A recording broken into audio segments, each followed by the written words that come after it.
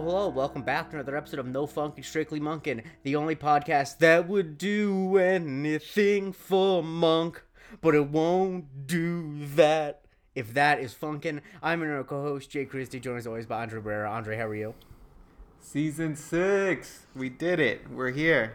We the best. That isn't really We the best. Yeah, but it's exciting. We are, the production quality up a little bit more every year. Every season, nice. Baby.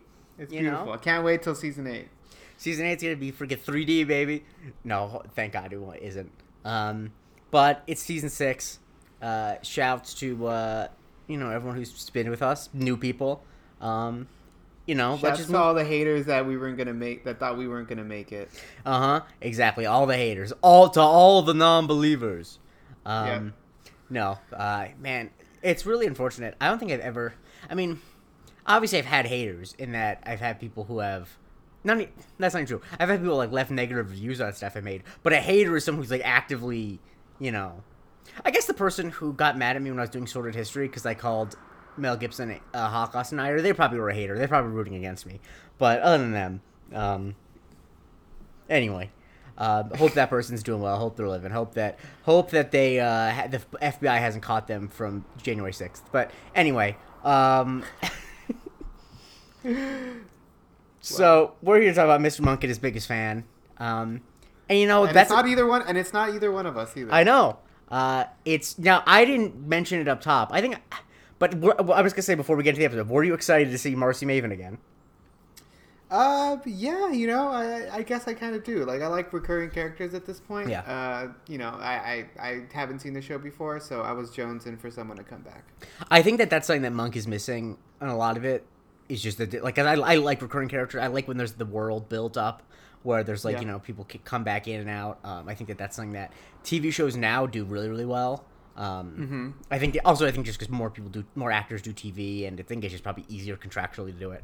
But anyway, we start off with important graphic. You have 3 choices: flies, milk, or spiders. What do those choices mean? They're all things that our good friend Adrian Monk is deathly afraid of. Mm-hmm. And if you click one of them, what happens? They like just populate over him and he freaks out? Well, yeah, because I didn't mention that you see an animation of Monk getting freaked out by whatever you click on, which is wonderful. Right, yeah. She's she's updated her website. Apparently this is some sort of second or third, who knows how many incarnation of it. Yeah, I think you're being a little conservative saying second or third. I think it's probably like 8th or 9th. Yeah, but it looks good. I mean, it's not bad. It's definitely actually it's better than anything I could do without, like, a website builder. I've built a website without, like, templates and stuff, and boy, is it hard. Yeah, I tried the same. I've given up many times. Mean, when you aren't good at something, and, like, it's something creative, and you're like, okay, then I'm going to lean into, like, not being good. So, because when I was doing my radio show at NYU, we did a website for it, and we decided that because the show was called American News Now, which we thought was like a very like 90s radio type sound thing, so we made it look like a 90s website because I couldn't make anything better than that.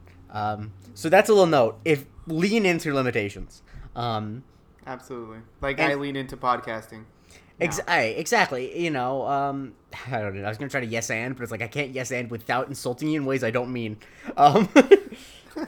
Speaking of insults, she then Marcy pulls up a photo of Natalie Monk, and she grabs the rope tool, and it's like, for a second, I'm like, is she going to hang Natalie? Yeah, I'm not familiar with this kind of stuff, but we do see that she, crops out Natalie's face and adds her own. That is what the actual tool looks like, by the way. I just was joking. Okay, but it's called a rope tool? No, it's called the lasso tool, actually.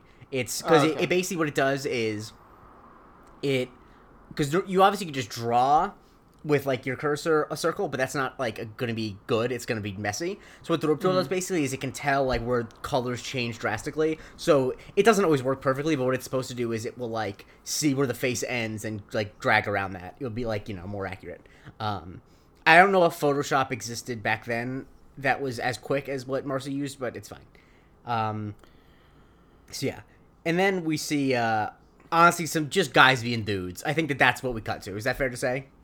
Yeah, yeah, they're just racing down the street, And as what's better than normal that? Guys being 40-year-old dudes. men do. Yeah, no, for sure. Hold on, side But note. are you? I just I'm realized- just curious. Are you actually getting the reference I'm making, or are you just because I'm just I just keep saying the phrase? No, guys no, being no. I dudes. have no idea what the fuck you're talking Okay, about. there's a great vine of Steve Adazio, former coach of Boston College football, now Colorado State, I believe. Bald guy with a mustache in a polo, standing in the stands above a spring football practice, and it's a vine of just going, "What's better than this? Guys being dudes. What's better than this? Okay. Guys being dudes."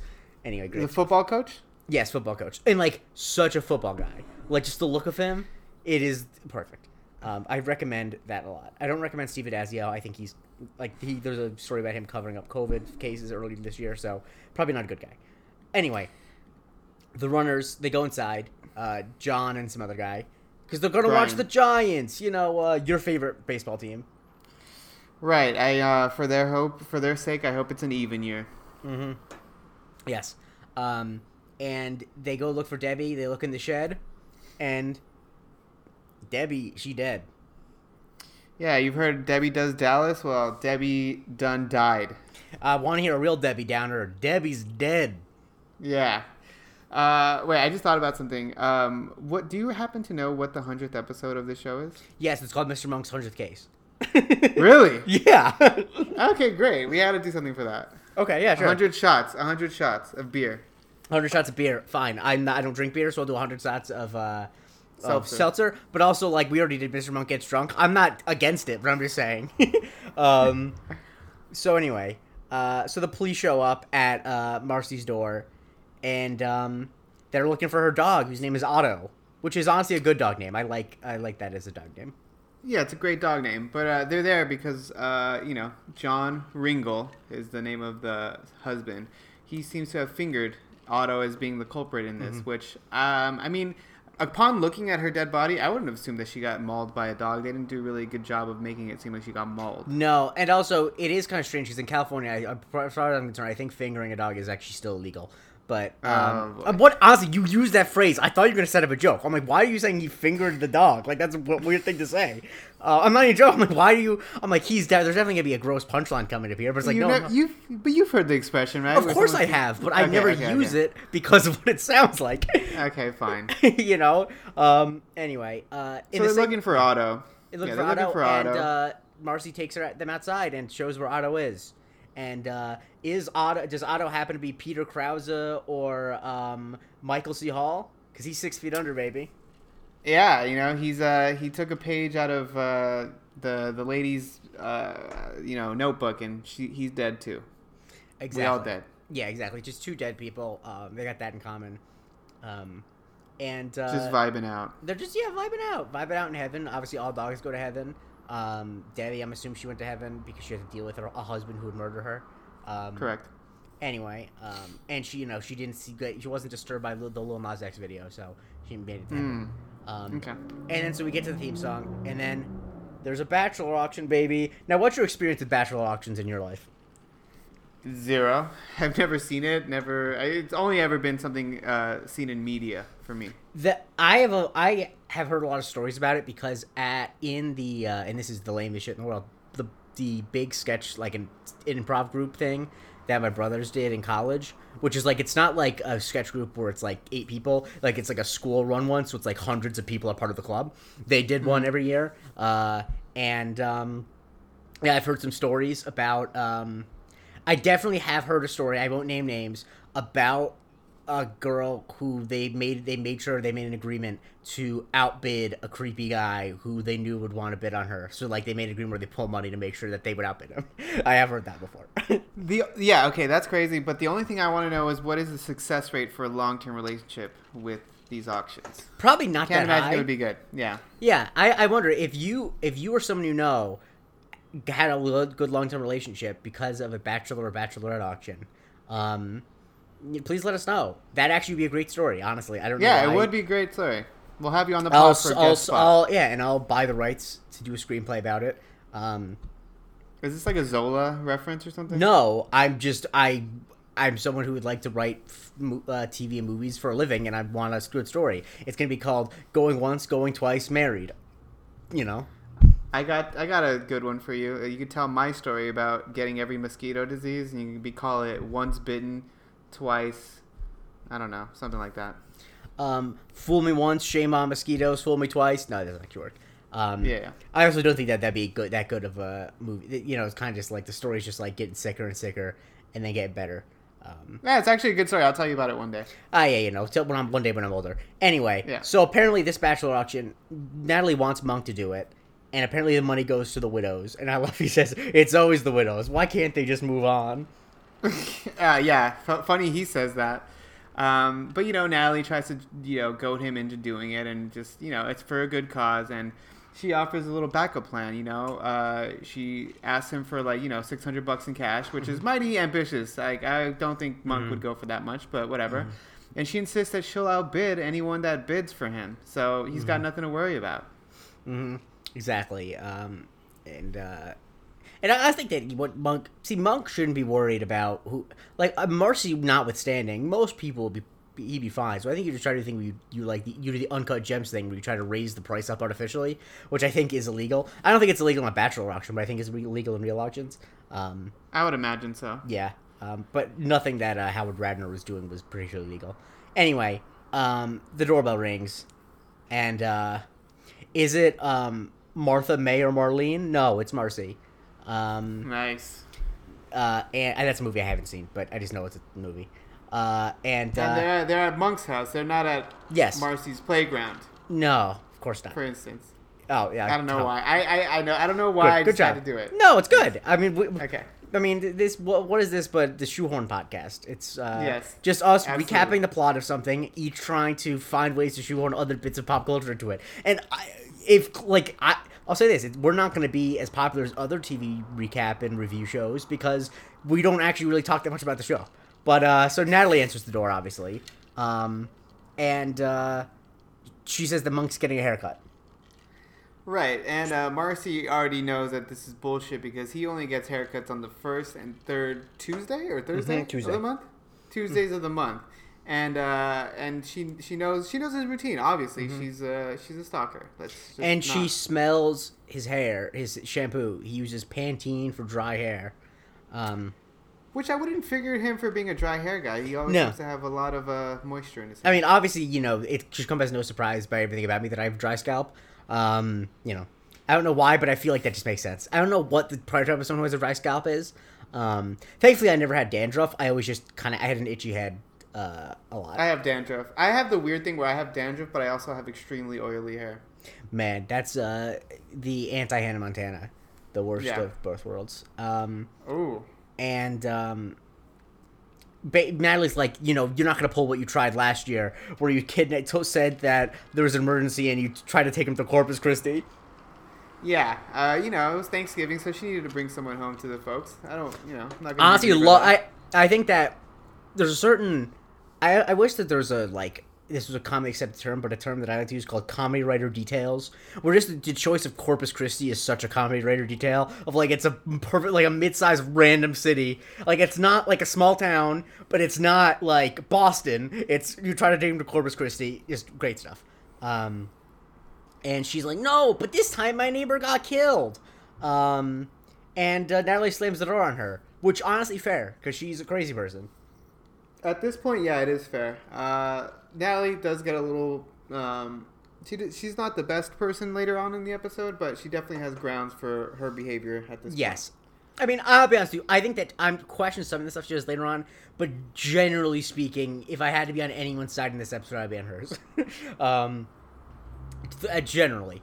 I'll tell you whose side I'm not on. Stoudemire's girlfriend. Woof. No. Yeah. She's a bad girlfriend. They think that Marcy left. Sure enough, did she leave though? Nope. Nah, she's stuck around. I didn't catch this, so you have to watch. She's in the mail flap. Monk opens up the mail flap. He's like, Mr. Oh, Monk! yeah. That's true. Yeah. Okay. And so he cuts to the bachelor auction, and Leland Steiner is up there. He's got his energy. People are betting, a good amount of money for him. Yeah, they're bidding. It's a bidding war, and they mention that he's great with the guitar. And what's the second detail? He can help out around the house.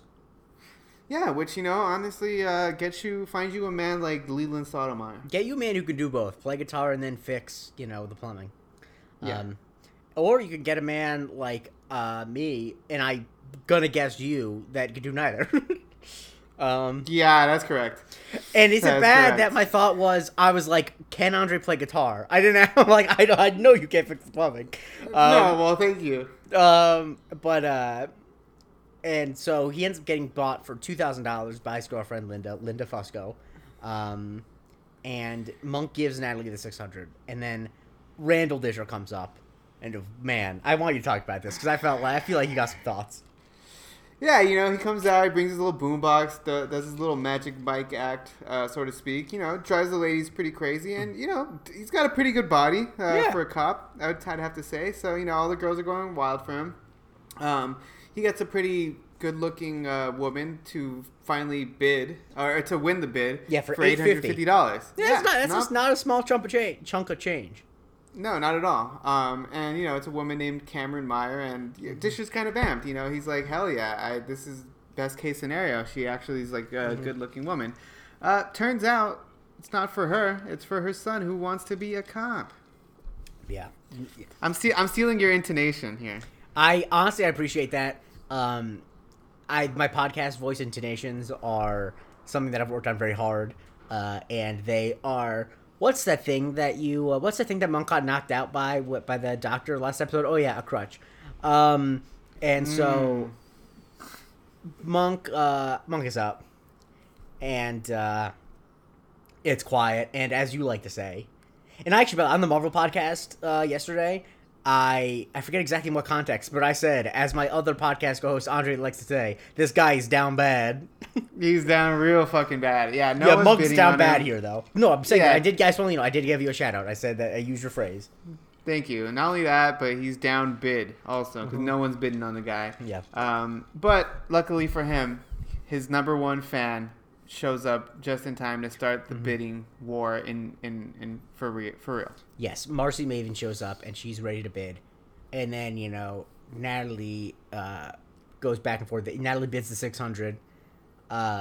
She blows the budget. Sorry. Marcy bids the $600, and then Natalie bids $600, and then the stuff that she has in her wallet, and then $630 something. Marcy knows she's got her beat. She's like $800, sold. Well, actually, first, Monk tries to bid on himself. Yeah, he tries to bid on himself for $5,000, and then tries to appeal to the masses by unbuttoning his top button and declaring himself a beefcake in the most sad, pathetic voice possible. I love Monk calling himself a beefcake. He's just like, beefcake. Yeah, he's a lot like a kid that learns like a term that they don't know what they mean. Like, he doesn't know what a beefcake is, but he knows that it would. And then he says like there was a restraining order, which everyone just like no one says anything to. And I feel like if you were at a bachelor auction and the person on stage was distressed for police widows, nonetheless, and said there was a restraining order, I feel like someone would be like, "Wait, was there actually a restraining order?" Like that feels like a thing that people would care about. I mean, Yes, you would think. But Marcy wins, and, we cut right on over to her place. Mm-hmm, yeah, she opens the door, Monk and Natalie arrive, and she says to Natalie, you can pick him up at 6. Yeah, they don't need a chaperone where they're going. And Monk's like, she's with me. Which, like, I don't know what you'd expect. I mean, I know what she expected. She expected to do a little funkin' with Monk, but,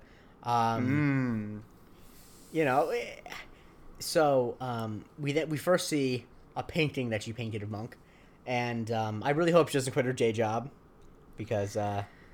I mean, it's not the most accurate depiction of him, but I think it's a nice painting on its own, like in its own I guess so. I guess it's a nice painting to have. It just is not... I think I probably have a very high threshold for the art that would hang up in my house, but maybe I'm just... I might actually be bad in this instance. Anyway. Yeah. So she's like, I've been imagining this for so long. And then they do a little switcheroo. I don't know if you caught it. Yeah, I did. I sure did. So, yeah, because we talked about this before.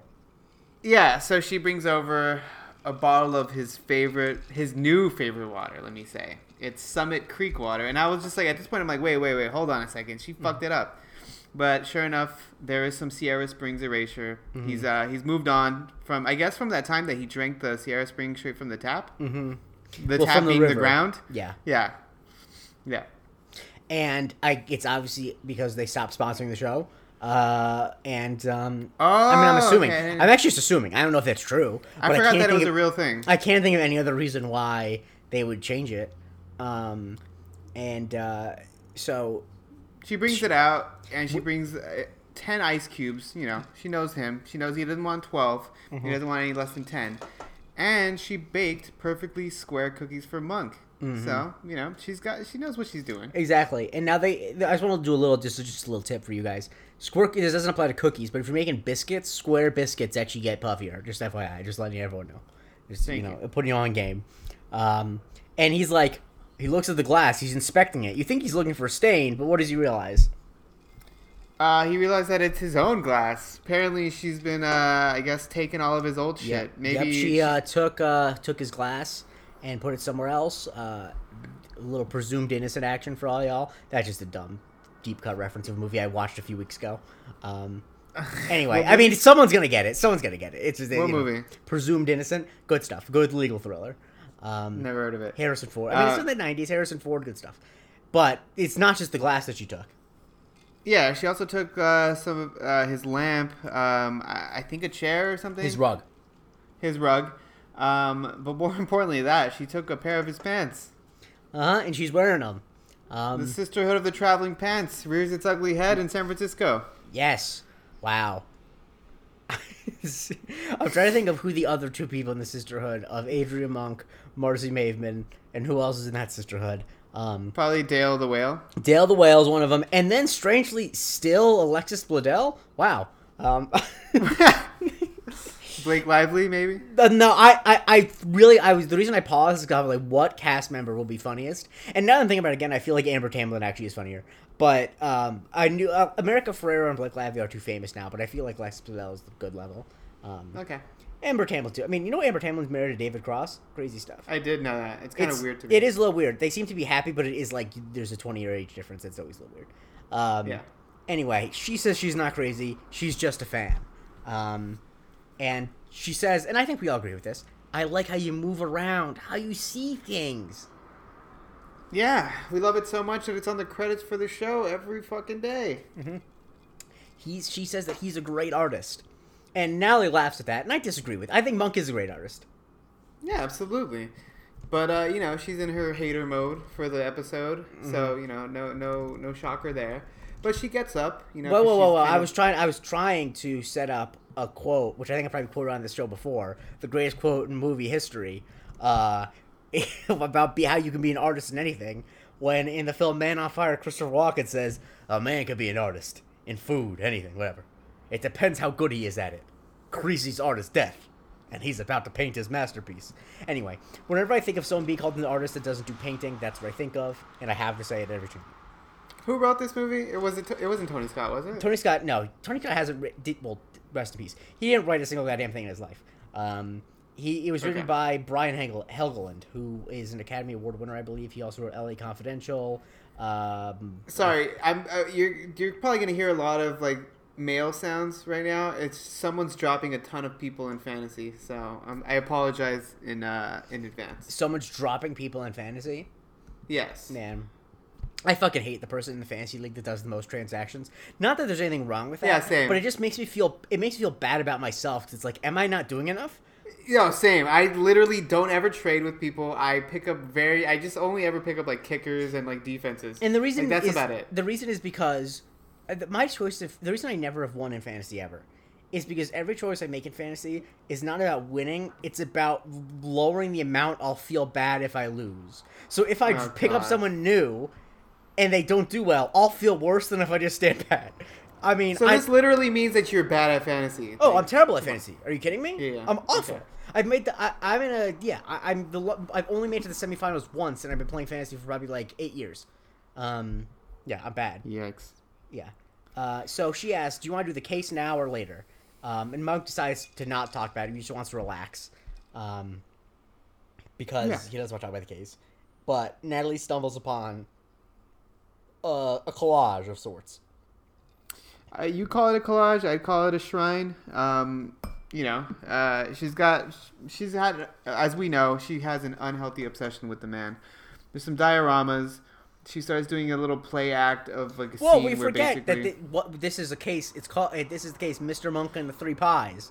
Oh, This is my yes, favorite thing. This is my favorite thing about the episode. No, absolutely. Yeah, no, I was getting to that. Don't worry.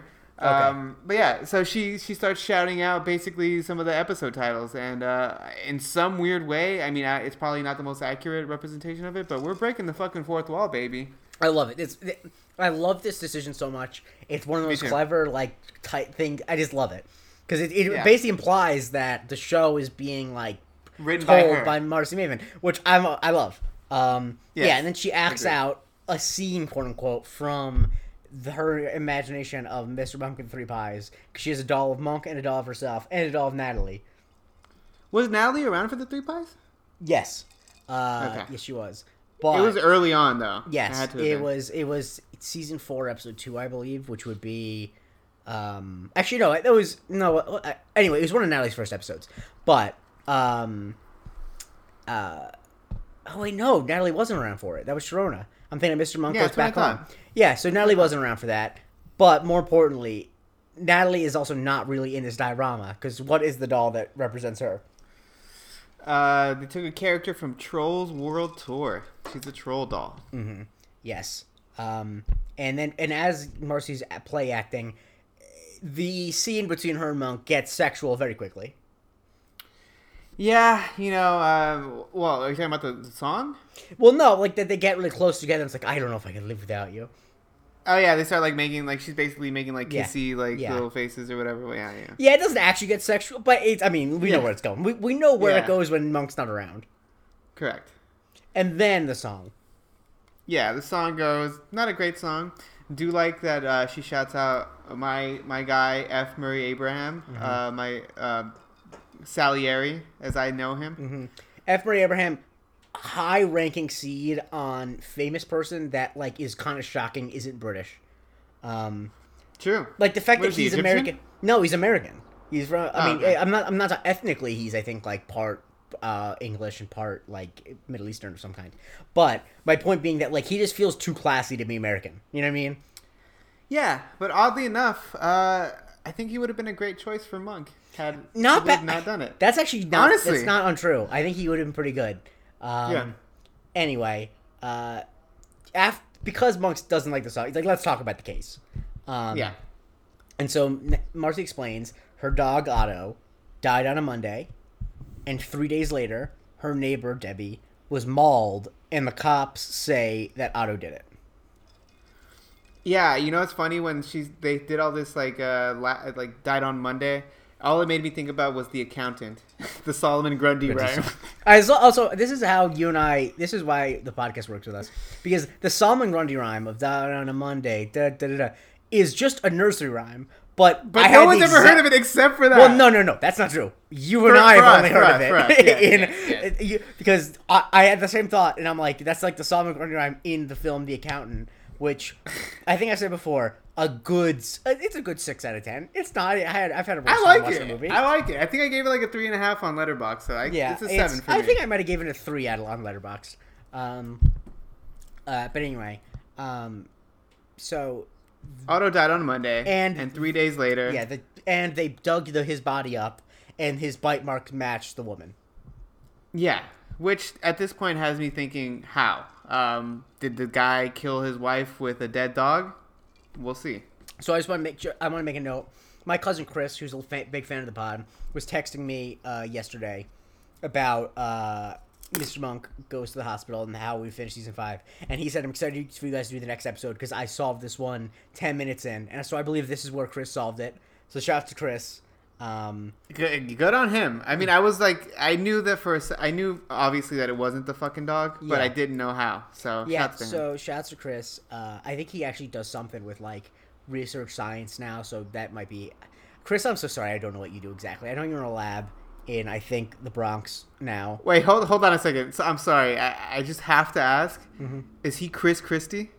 He is not Chris Christie. No, he's my cousin. Oh, thank No. God. I don't know if he wants to get doxxed, so I'm not gonna say his last name. But Don't say his last name. That's all we need to know. He's my dad's sister, so it's my uncle's last Okay. name. Yeah, good for him. It's not Chris Christie. That's a good question. Yeah. I mean, the thing is, since I've known him for longer than I knew who Chris Christie was, I really never thought about that. Yeah. But anyway, Natalie's like, "What? Are you sure he was dead?" And Marcy's like, "What do you think? I'm some dumb bimbo?" She doesn't actually say that, but that's the subtext. Yes. It's not good. Probably that I think it's very funny to watch them go against each other because there's not a great history of pop culture with women being pit against each other. But I love their interplay. It's my favorite part of the episode, probably. Yeah, for sure. Because, I mean, they're trying to get this whole thing... Well, we'll get to it later, but basically there's, like, some weird competition going on between the two of them. And obviously we know that one person is more well-adjusted than the other, and we've been with her for longest, so we're on her team. But at the same time, they have some part of the episode that leads us to, like, kind of be like, yo, Natalie, like, chill out. It's funny. I actually don't feel that way. I actually never thought that. I never thought that. I do. I think she was a little too harsh. I think that's fair at the moment that she leaves, but up until then, I'm on her side. Yeah, fine. Anyway, okay,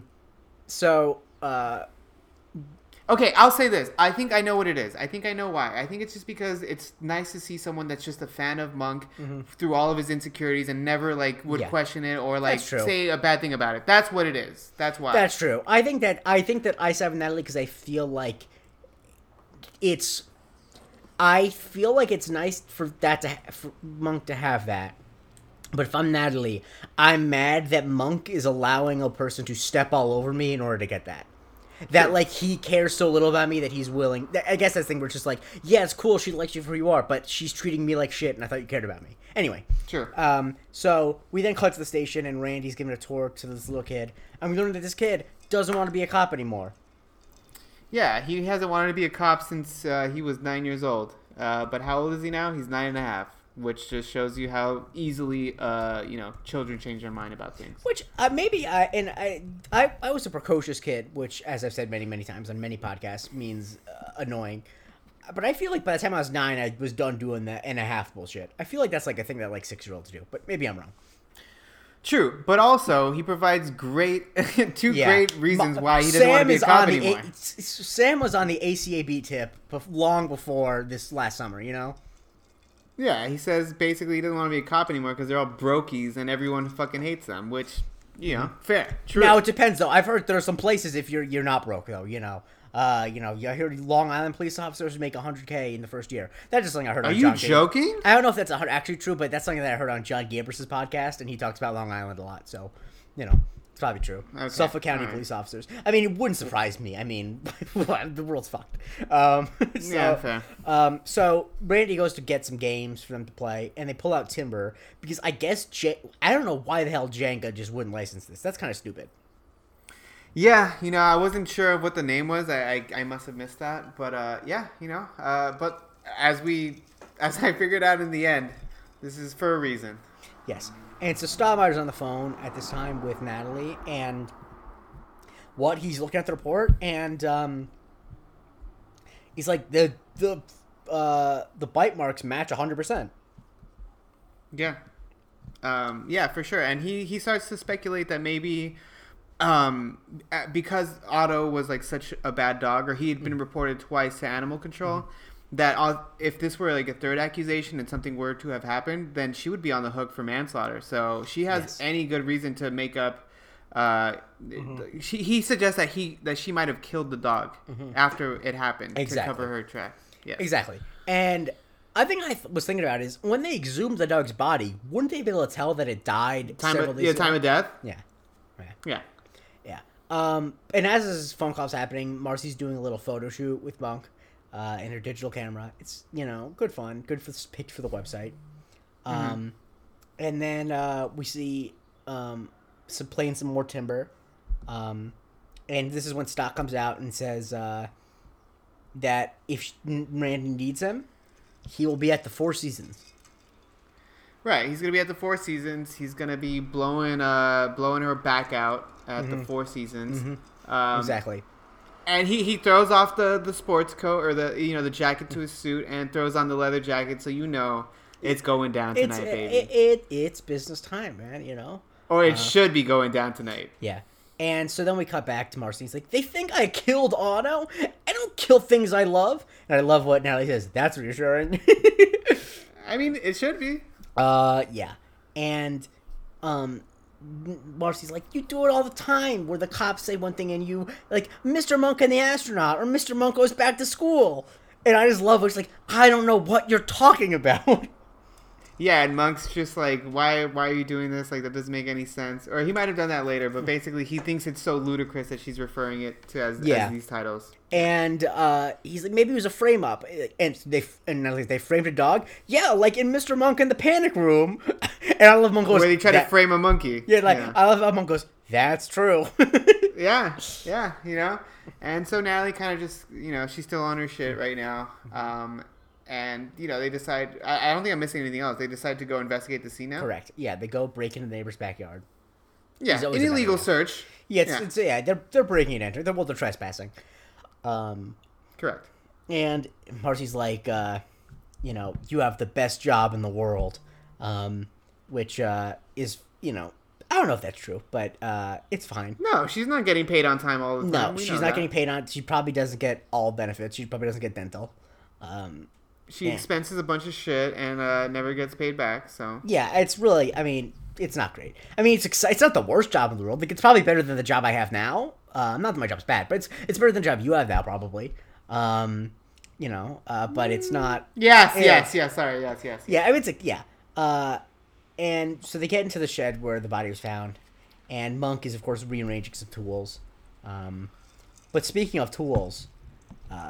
what does he realize?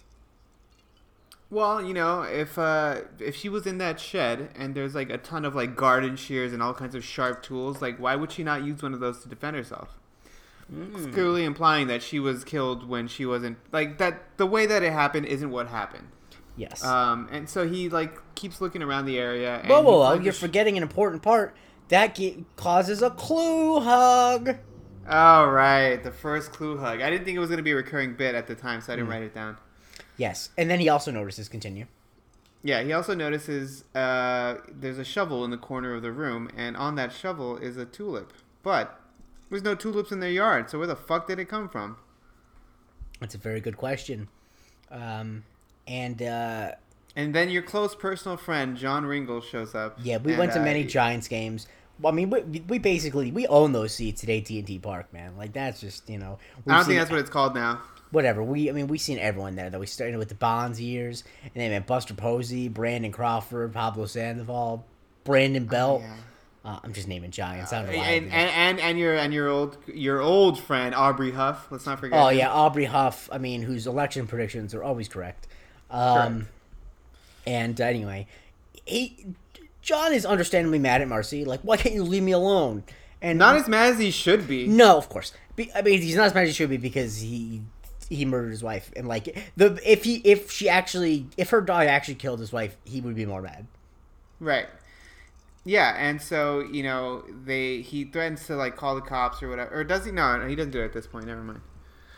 Yeah, but they ask him, "Did you see Marcy's dog that day?" And he's like, I don't know, but apparently he dug a hole under the fence, and you can see the hole. Yeah.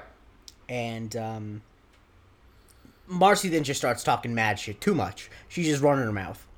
Yeah, she basically implies that he killed his wife and that Adrian Monk catches criminals, so his time is short-lived. It's going to be short-lived as an innocent man. Exactly. And so Monk apologizes many times. And then as he's walking back, he looks in the neighbor's yard and he spots another clue.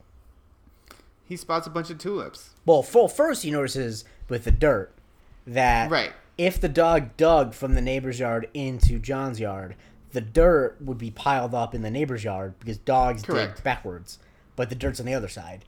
And then he notices tulips. Right.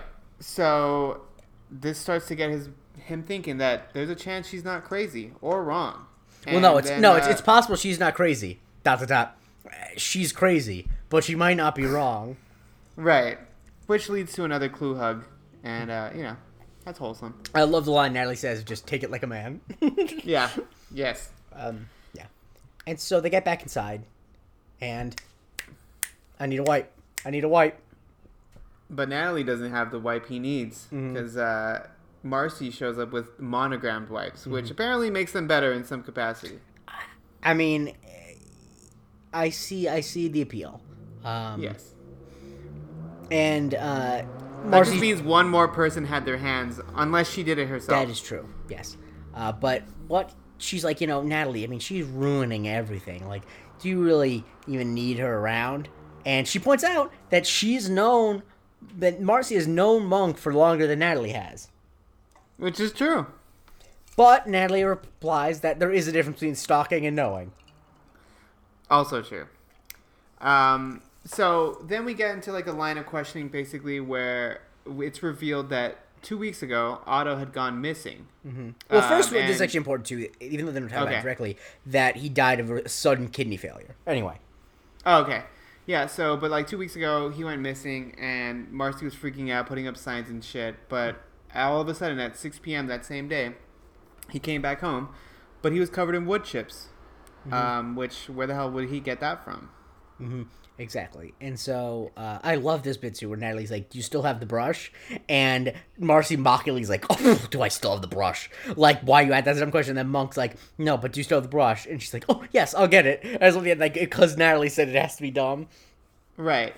And so they get to the brush, and there's some teak and some mahogany wood chips. Didn't know that. So they deduced that it must be from a lumber yard somewhere. Did not know that they carried teak trees at lumber yards, but I guess I don't know. maybe. I mean, I don't know the first thing about any. I know the names of trees, but I couldn't tell you what trees are good for what things. Well, I know that teak is good for like moisture. It's good for like outdoor furniture because it doesn't it doesn't retain water. It's pretty water resistant. Yes, that. Shouts to my current job for telling me that. Yes, shouts to Teak. It piques my interest. And so they show up at a lumber yard, and we learn later that this is the fourth one they've gone to. But Marcy wipes down the counter, and she lays out some ground rules. You're gonna have to go through this. I didn't write them down, but they're like, no shaking hands, no coughing, fix your right sleeve, etc. Like she basically just like making and then like answer Monk's questions, and Monk only has one question: have you seen this dog? And no, that dog has not been seen at that particular lumberyard. And so we cut to them outside, right? Well, no, she's like, if you ever need an assistant, because actually I don't think they cut to. I think that's actually just one shot. But so if you ever need an assistant, it's like, I have Natalie. And then she offers that to work for free. Yeah, no, it does cut to a different shot because they're walking out of the lumberyard at this point. Oh, right, sorry. So Marcy offers to work for free, and Natalie gets kind of pissed off about it because actually Monk is considering it. You know, at the end of the day, we know he's a frugal guy, and Natalie is upset for a good reason. Love the way that Monk says, "Do you want to make a counteroffer?" Yeah, and she counter offers by saying what again? Something along the lines of, "I'm not crazy." Right. Oh, right. Yeah. And Natalie's like, you're not flustered by it. You're flattered. You're only human. And then Monk says there's no reason to throw out insults. Right. But Natalie decides she's going home. Yeah, she calls a cab and she basically quits for the day and says, hey, you know what? Call me in the morning. Let me know how it goes. Yeah, because she wants him to know what it's like to deal with someone who's crazy. Right. And Marcy immediately snaps into being insistent and says, it's for the best, boss. Yeah, and you know what? To Monk's, yeah, it makes sense. Like Monk, you're calling him crazy, you're calling your boss crazy. How do you think that's gonna go? That's true. Monk is crazy. You're taking the day off. Yeah. And so we cut to Steinmeier dinner, and his girlfriend's mad at him for putting his job over her. He's a fucking captain in the SFPD in like the most murderous time for this whole city. Like, the guy's got to work. Exactly. I mean, I don't have it pulled up, and I'm not going to pull it up, but insert Al Pacino's monologue about why he's not home during Heat. Sorry.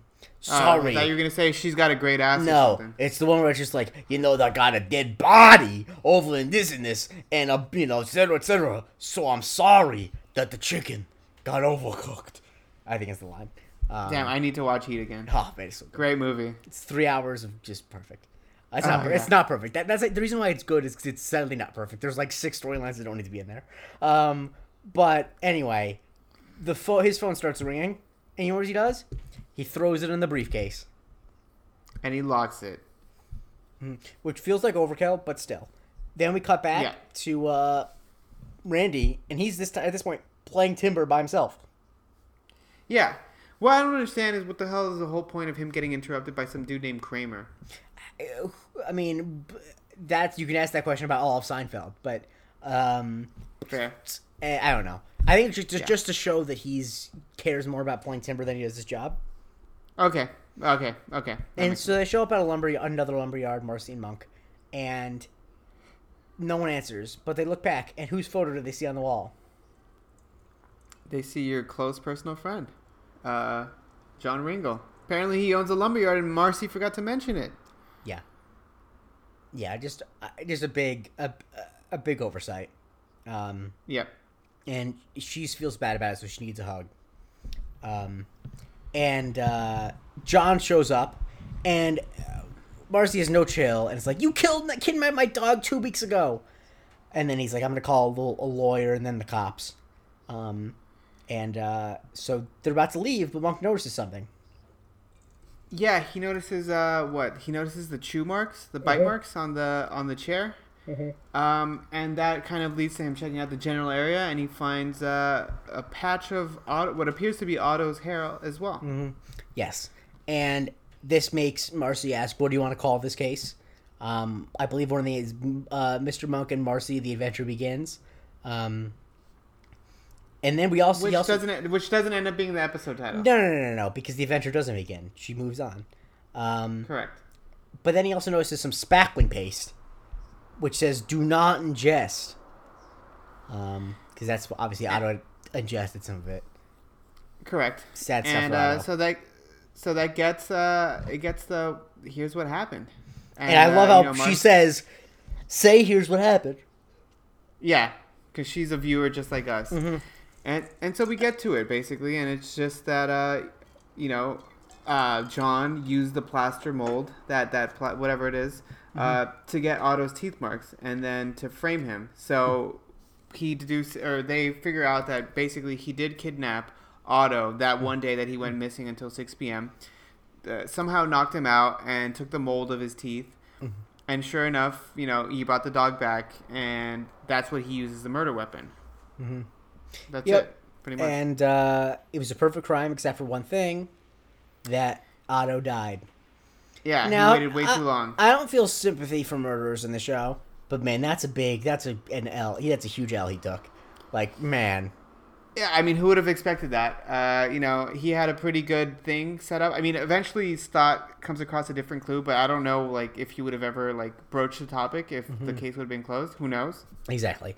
And so, of course, who ends up being there with a gun but John, and Monk doesn't have a gun, even though he did in Mr. Monk in the Dragon's Lair.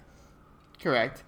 And he holds him at gunpoint, and Monk uses some of his genius, some of his ingenuity, and knocks some nails into his face or something. Some sort of screws or nails or some shit. And, they get away for a second, and they're managed to hide out in this little, like, lumberyard warehouse kind of deal. And we cut back to Stott and Linda, and they're eating a strawberry very sensually. Yep. And Stottmeyer gets transfixed by the bite marks. Yeah, he finds he thinks about the bite marks, and he kind of like revisits it in his head, and he realized that like the bite marks for whatever reason were upside down, right? Mm-hmm. Yes, on the body in every place. Yes, correct. And that's also a huge unforced error by John. She was unconscious. He could have taken the time to think about how it would actually look. Like just a rookie mistake. Yeah, but the whole time I forgot what her name is. What's her name? Linda Fusco. Linda Fusco. Fusco, yeah, she's putting a sour look on her face. She's very non-understanding. So I can already see the writings on the wall for this character. Yeah, I mean, you have to understand. Yes, someone was murdered, and there's a murderer on the loose. But you have to understand, she's horny and she needs to get it in. So that's more important, apparently. And correct. She's horny, but like she's at the 4th season. She could wait up for him to come back after. Exactly. And also she's a powerful realtor. Like, I mean, she can I guarantee she could go to the lobby and get like 6, lonely guys. Like she's fine. Yes. And so he's got to make a phone call, and Stottmeyer calls Natalie. And of course Natalie is not with Monk. And so no. Then he calls Randy, and where do they gotta go? What's the address? They gotta go to 420 Vinton Street, the most poppin' street in fucking San Francisco. Mm-hmm.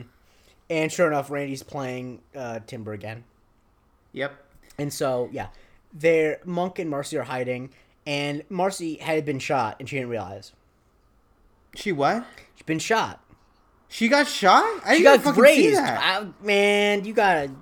I did not fucking see that, dude. And they don't even play up to it after the Well, it's fact. because she got it was just grazed barely, and that's when she says, "This isn't fun anymore." Pause. She thinks it's a game.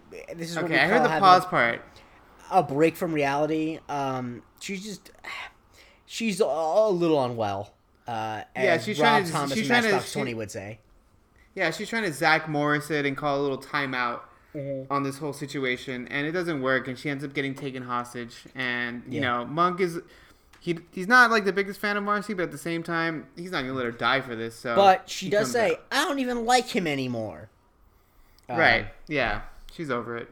And so Natalie, Stoudemire, and Disher show up, and it's a big lumberyard apparently, and. You know, they're going to go to Marcy's car. John says, "Hope you got big tank gas. We got a long trip ahead." They ran the corner, and Stoudemire and Disher are there. And John tries to shoot at Stoudemire, but who is there to save the day, pushing a cart, knocking him over? One Natalie Teeger. Correct.